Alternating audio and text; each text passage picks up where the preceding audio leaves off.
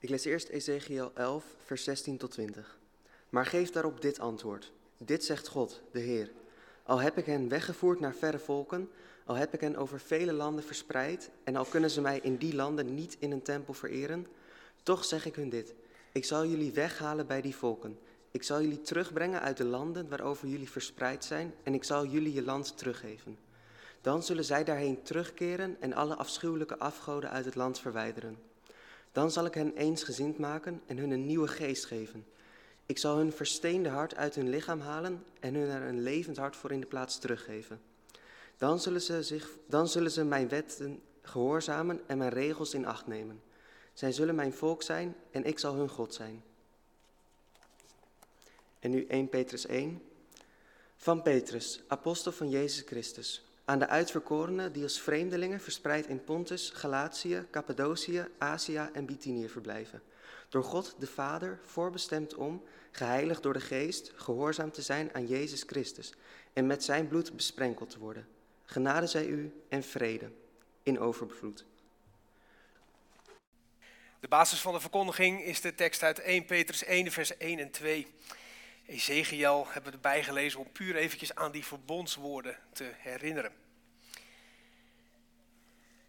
Lieve mensen, lieve gemeente van Jezus Christus. Blijf thuis. Was je handen. Houd afstand. Als er iets wel indruist tegen ons gevoel van christen zijn, dan zijn het eigenlijk wel die 3 dingen. Waar nog steeds op gehamerd wordt natuurlijk, helemaal terecht, maar toch. Blijf thuis. Terwijl Jezus juist zijn leerlingen opriep, laat alles achter en volg mij. Was je handen.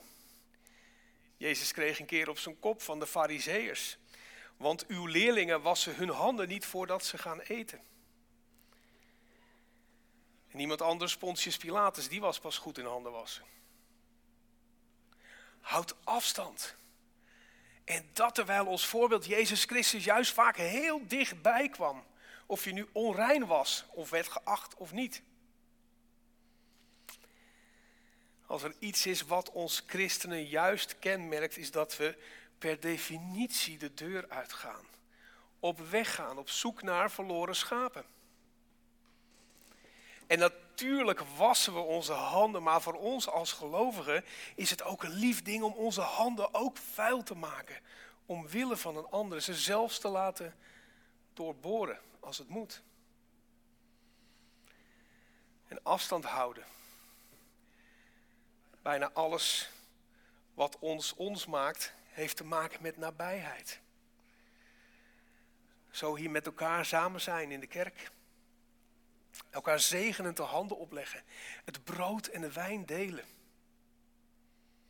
Maar ook de arm om de schouder, de omhelzing, de wangen tegen elkaar. Van alles in deze coronatijd druist tegen onze gevoelens in. En daar hoef je niet eens christen voor te zijn natuurlijk. Bottom line is dat we ons deze dagen, of liever gezegd maanden, al een poos in een leefomgeving bevinden die tegelijk vreemd en vertrouwd is.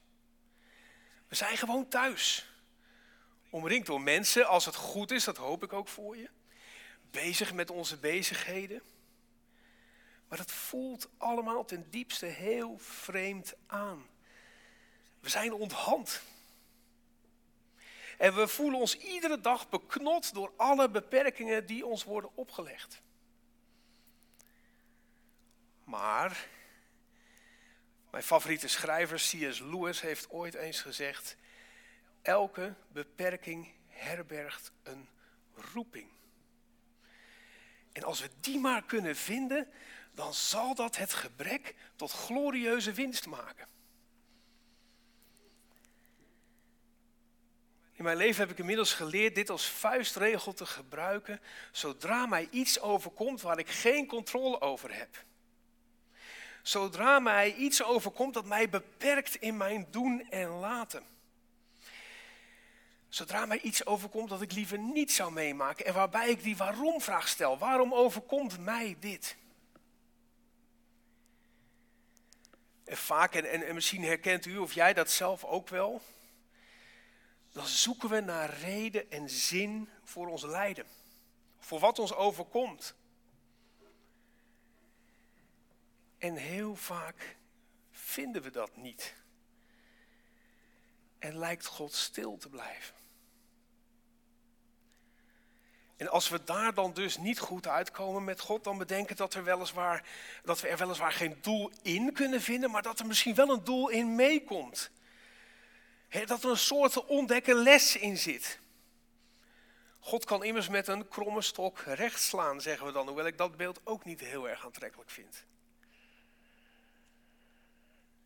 Dus persoonlijk, en u en jij misschien ook wel, persoonlijk hou ik het liever bij die uitspraak van Lewis.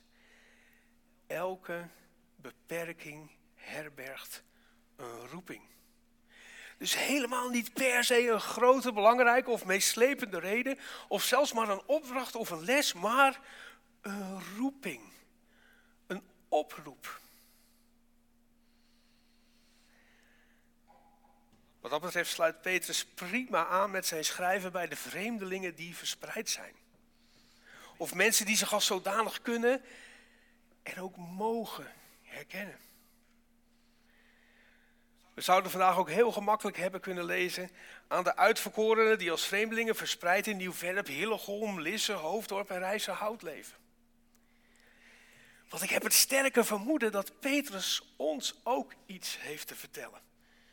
En dat gaat ongeveer zo. Ja, je zit nu even in een situatie waarin de dingen deels vertrouwd en deels vreemd zijn. Maar misschien ben je wel even apart gezet om te ondervinden waartoe je uitverkoren bent. Ook zie dat de slide er al staat. Ik was er nog niet helemaal, Ewout, sorry. Want daar begint Petrus eigenlijk zijn brief mee. Aan de uitverkorenen. En daaruit volgen dan 3 aspecten. Wie we zijn, wat we zijn en waartoe we zijn. Nu mag hij in beeld als je wil. Het was maar een korte lezing, dus ik wil hem nog 1 keer met jullie voorlezen. Deze keer uit de Willibrord-vertaling, want dan komt het woord uitverkoren nog eens mooi naar voren en meer in lijn met de grondtekst. Van Petrus, apostel van Jezus Christus, aan de uitverkorenen die als vreemdelingen in de verstrooiing leven. In Pontus, Galatië, Cappadocië, Azië en Bithynia. Door God de Vader voorbestemd en door de Geest geheiligd om gehoorzaam te zijn aan Jezus Christus en om besprenkeld te worden met zijn bloed. Genade voor u en vrede in rijke overvloed. Hij mag eraf. Petrus schrijft dit specifiek aan heidenen die tot geloof zijn gekomen. Die geestelijk gezien een wereldreis hebben afgelegd, maar die fysiek waarschijnlijk gewoon nog steeds wonen op de plek waar ze altijd woonden. Namelijk in Pontius, Galatië, Cappadocië. Of zoals wij in Nieuw-Vennep, Lisse, Rotterdam. Nou, zoiets. En hoewel zij en wij dus thuis zijn, zijn ze toch niet helemaal thuis. De christenen van toen ondergingen verwijdering. Ze raakten afgesneden van hun naasten. Ze werden als het ware in een soort sociale quarantaine gezet vanwege hun geloof. En onze quarantaine, voor zover die nog van kracht is van een heel andere orde. Maar ook wij voelen ons vaak afgesneden. Op onze eigen manier en in onze eigen beleving. Ik hoef denk ik geen voorbeelden te noemen, want ik denk dat je zelf al aan iets denkt waar je op dit moment al heel lang van afgesneden bent. Van een bepaalde activiteit, van een bepaalde gewoonte, van iets dat je heel graag doet of iemand die je heel erg mist. En op die manier mogen we ons dus best een beetje verwant voelen met die doelgroep van die eerste brief van Petrus. Zou je de tweede slide willen doen? En dus kunnen wij ook zeggen, wij zijn dus uitverkoren als vreemdelingen in de verstrooiing, die voorbestemd en geheiligd zijn om gehoorzaam te zijn en besprenkeld te worden. Dus wie? Wij zijn vreemdelingen. Wat? We zijn voorbestemd. Waartoe? Voor Christus. Dus hou die 3 even vast. Uitverkoren vreemdelingen, voorbestemd voor Christus. Mag hij er weer af, dankjewel. Ik heb met meer dan verwondering naar de grondtekst van het eerste vers zitten kijken. Die 3 kernwoorden, uitverkoren, vreemdeling en verstrooiing, in het Grieks, die borrelen namelijk over van relevantie en betekenis. Als eerste klinken er 2 van die verbondswoorden, uitverkorene en verstrooiing. Dat horen we ook in Ezechiel, dat op die manier het volk wordt aangesproken. En Petrus gebruikt ook specifiek deze woorden om aan te geven dat er met die nieuwe christenen dus ook een nieuwe aanvulling op het volk van God wordt bedoeld. Maar die dan een burgerschap in het koninkrijk van de hemel hebben. In dat woord uitverkoren, eklektos, hoor je ook een beetje het Griekse woord voor kerk, ekklesia. Eklektos is uitgekozen, ekklesia is uitgeroepen, uitgezonden. En verstrooiing, dat is het Griekse woord diaspora. En dat kennen we natuurlijk altijd als het in verband met het Joodse volk wordt gebruikt, maar dat ons nu als heidenen ook ten deel valt. Meest intrigerend vond ik het woord voor vreemdelingen. Daar staat par epidemos. Samenvoeging van para en epidemos. Griekse grondwoord voor ons woord voor epidemie.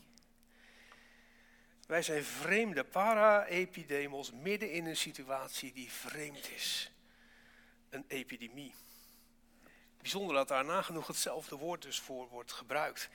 Maar zo zet Petrus ons dus neer. Hij positioneert ons in lijn met het volk van God. Vreemdelingen in de verstrooiing. Niet als vervangingstheologie zoals wel eens werd gedacht, maar in lijn met aanvullend op. En vanuit die positie zijn wij kennelijk voorbestemd en geheiligd. Met een vooropgezet plan apart gezet. In andere vertaling wordt ook wel eens gezegd overeenkomstig de voorkennis van God. In de Griekse vertaling staat er prognosis. Prognosis, voorkennis van God. God was dit al van plan. Het past in zijn heilsgeschiedenis om ons mee te nemen op de weg van zijn volk. Wij zijn er deel van. En zo worden we dus geheiligd, apart gezet en gewijd tot iets. Nou ja, tot wat dan inderdaad? En dan staat er om gehoorzaam te zijn aan Jezus Christus en besprenkeld te worden met zijn bloed. Gehoorzaam en besprenkeld. Nou, toen ik dat woord gehoorzaam liet vallen bij een van mijn ouderlingen, kreeg ze spontaan jeuk. We hebben soms in Nederland een soort Pavlov-reactie op het woord gehoorzaam. Misschien nadat we generaties lang wel eens te gehoorzaam zijn geweest. Maar weet je nog dat ik zei dat elke beperking een roeping in zich herbergt? Nou, dat wordt er met gehoorzaam bedoeld. Niet dat je slaaf, serviel en onderdanig bent en alles slikt zonder zelf na te denken. Nee, maar dat je bereid bent tot gehoor geven.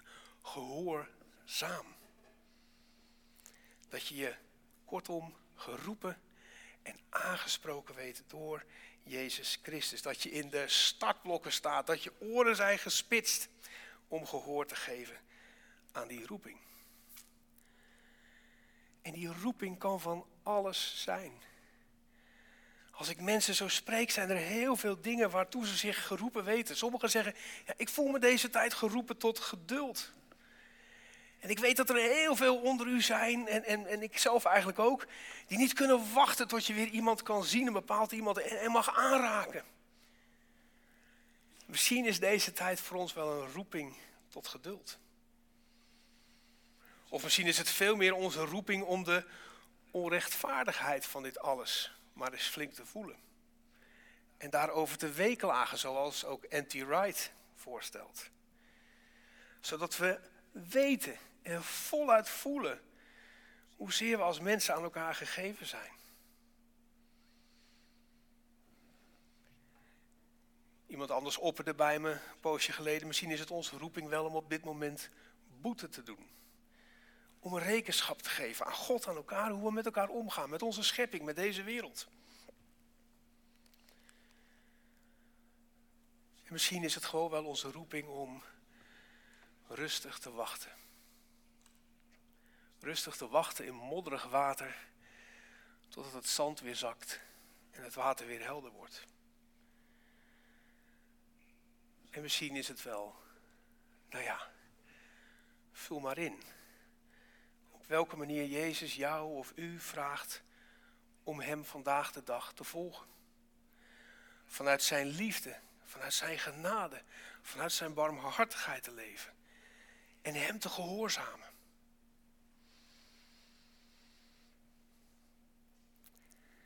En dan is het mooie dat we ons in dat gehoorzaam zijn, in dat geroepen en aangesproken weten.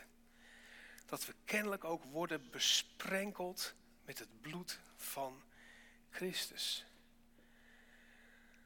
Door dat woord te gebruiken, grijpt Petrus ook weer terug op dat verbond. Besprenkeld betekent schoongewassen worden door zijn bloed, staat er in een van de vertalingen.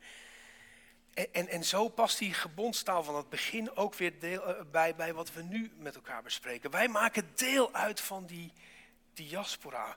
Vroeger werd het bloed van het offerdier gebruikt om te besprenkelen op het Joodse volk en het zo te bevrijden van de zonde. En zo zijn dus wij deel van dat nieuwe verbond, doordat wij op onze weg besprenkeld worden met het bloed van Christus. En dat allemaal in de verstrooiing zoals wij nu ook verstrooid zijn. Over de huizen, de appartementen, de kamers van Nieuw-Vennep en de verre omgeving.